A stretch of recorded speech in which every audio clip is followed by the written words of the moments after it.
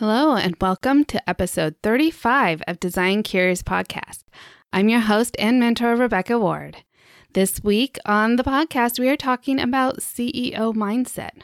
What is it, and why do you need to have it or manage it, or what if you're just going to work for someone else? So we answer all of those questions in the episode today.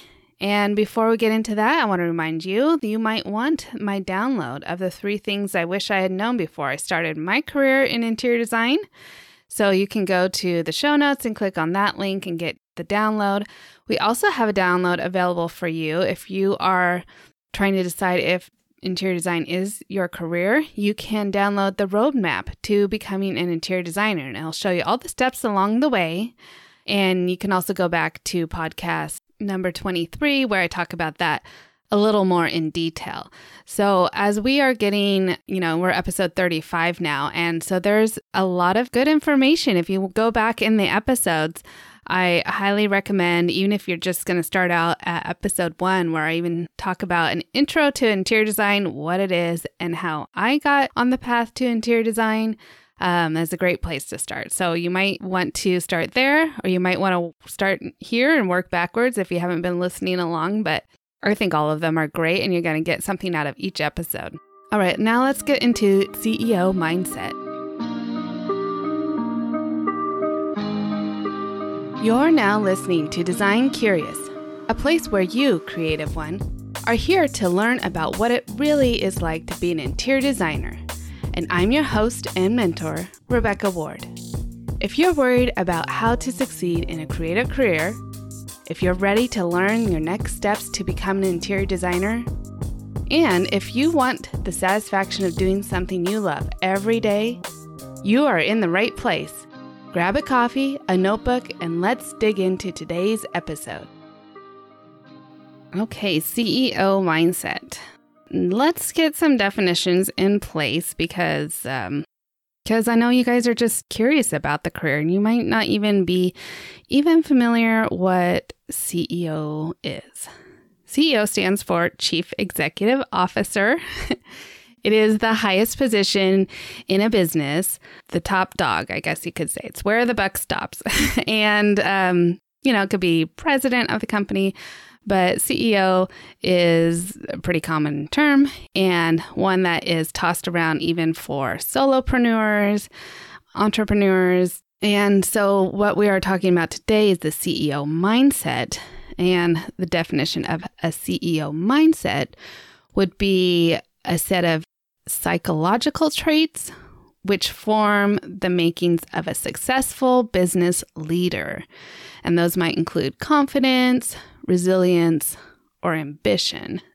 So why do you need to have a CEO mindset?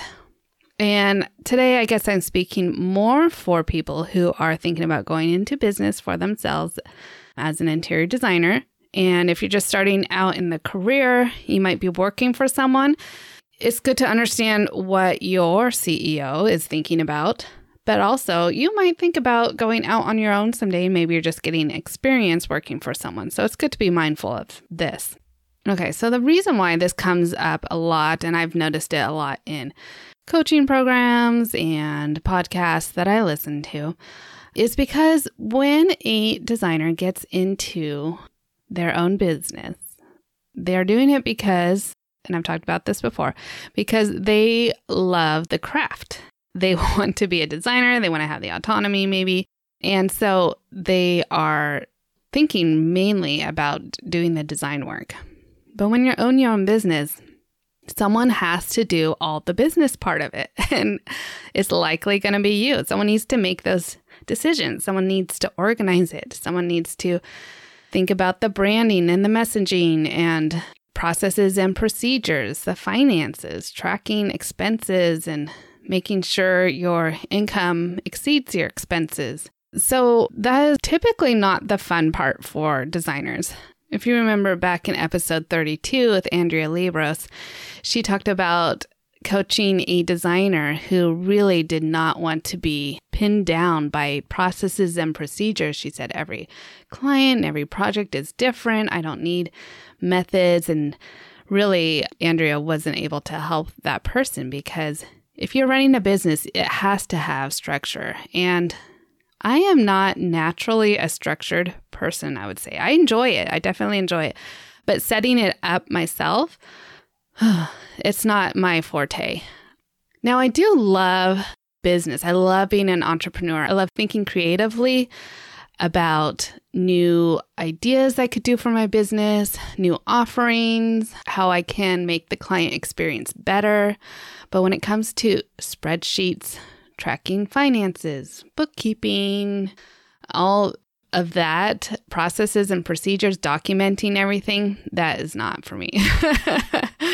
So knowing that, I definitely have delegated it and outsourced it to my employees. Now, I didn't always have employees. I worked for the first several years by myself. I would occasionally have interns, and that was helpful to have just someone else to work with, to have them filing papers or whatever, get samples and things like that. So interns were nice. And then I hired someone part-time, and then I hired her full-time, and eventually was able to start delegating tasks that were not my favorite, that maybe my employee was much more suited for. That's when I first started having to think about being the CEO of my company. I'm actually in a position of leadership.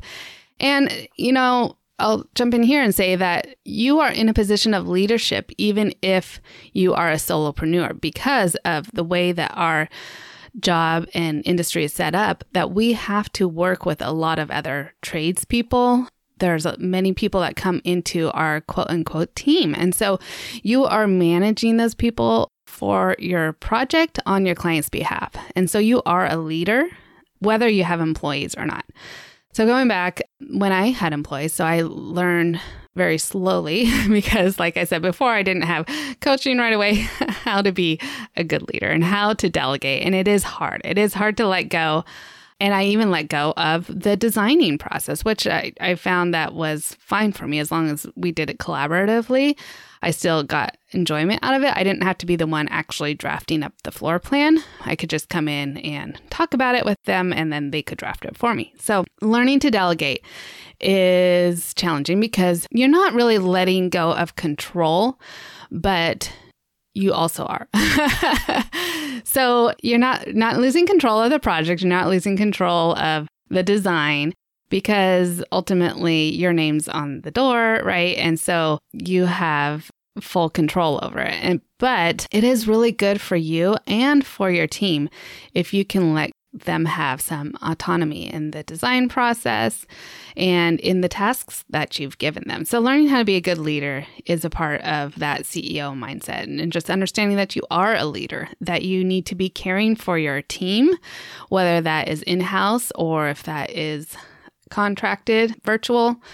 You need to make sure that you are checking in with them, just even on a personal level, sending them gifts on occasion and celebrating milestones and when they've done a good job, because that really goes a long way for you and for them to help the projects run better, help the team work together much better. One thing is, as we're thinking about all of the business things that you need to be doing as a business owner, some designers have gone the route of having a partner in their business. So say that you're like, no, I really just want to be on my computer drafting all day, or I really just want to be out pulling samples all day. I want to be face-to-face with the clients. That's what I love about design, and that's what I want my business to be like. Then perhaps you bring in a partner who really excels more at running the business side, and you can then split the profits of the business. They can do what they're good at. You can do what you enjoy. And that is another way for having a company of your own, but not actually having to do all of the more business managerial side of it. As a CEO, you'll still, or as a partner of the company, you'll still have decisions to make about the direction of the company and things like that if you want, but it's definitely alleviated by bringing in a partner. So that might be something for you. And another thing I'll bring up that I learned from Kimberly Selden, who is going to be on the podcast next week, is that even if you are a solopreneur, speak to the public and to your clients in a plural form. So you could say, as a business, we do this. This is our policy. And in order to help you kind of have more conviction in saying that is a plural, because you as the company is an entity, is also understanding that your contract, she'll say, is really your partner. It's the backbone. And you'll be like talking to a client and they'll be complaining about having added freight fees or something like that. And you say, well, our policy is, and you can see it's here in the contract, is that we charge you for freight fees. And so that's really something that can back you up and that you can really have confidence saying we, which helps you kind of get into the CEO mindset. We've kept saying our company, we do this, we do that. Really will kind of elevate your mindset to be thinking about it on a more global scale rather than just you as the worker in the company. And I'm not going to get too much into the employee side of companies because I know most people listening to this podcast are just starting out and they're not even thinking about having employees right off the bat. But you will probably want to consider delegating a few things. So if you can delegate even drafting or 3D rendering services, you can delegate your social media, content creation, you can delegate measuring the house or anything really. You can delegate, you can bring someone in or hire someone virtually. And so that is a way to really help you grow as well. So you want to think about your company, and it should grow over time. And you're not going to want to stay small forever. And you want it to stay manageable. So you can do that by delegating things to other people.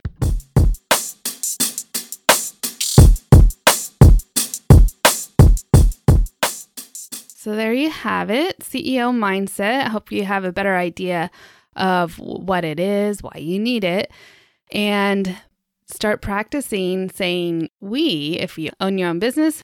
Just a lot of good food for thought there as you're considering going into the career and, working for someone else and then maybe eventually getting your own business. So don't forget, we have My Design Mentor, my membership program that you can join and have monthly coaching calls with me, as well as there's 12 topic career guides in there that you can download and work your way through to explore all of the different topics that you might need to face as you're getting into the career.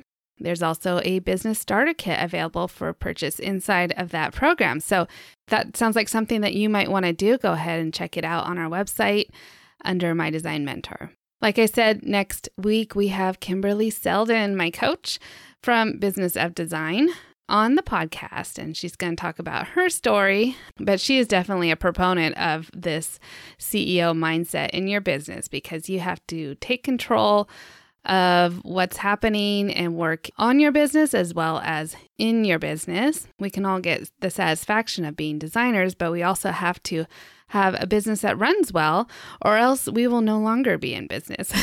So we'll get all of her wealth of information next week. I'm so excited to talk with her.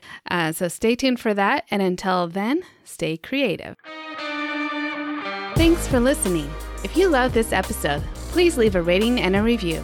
This helps me reach other curious creatives like you. If you have a topic request or would like to contact me, simply head over to my website, rwarddesign.com, or email me at podcast@rwarddesign.com.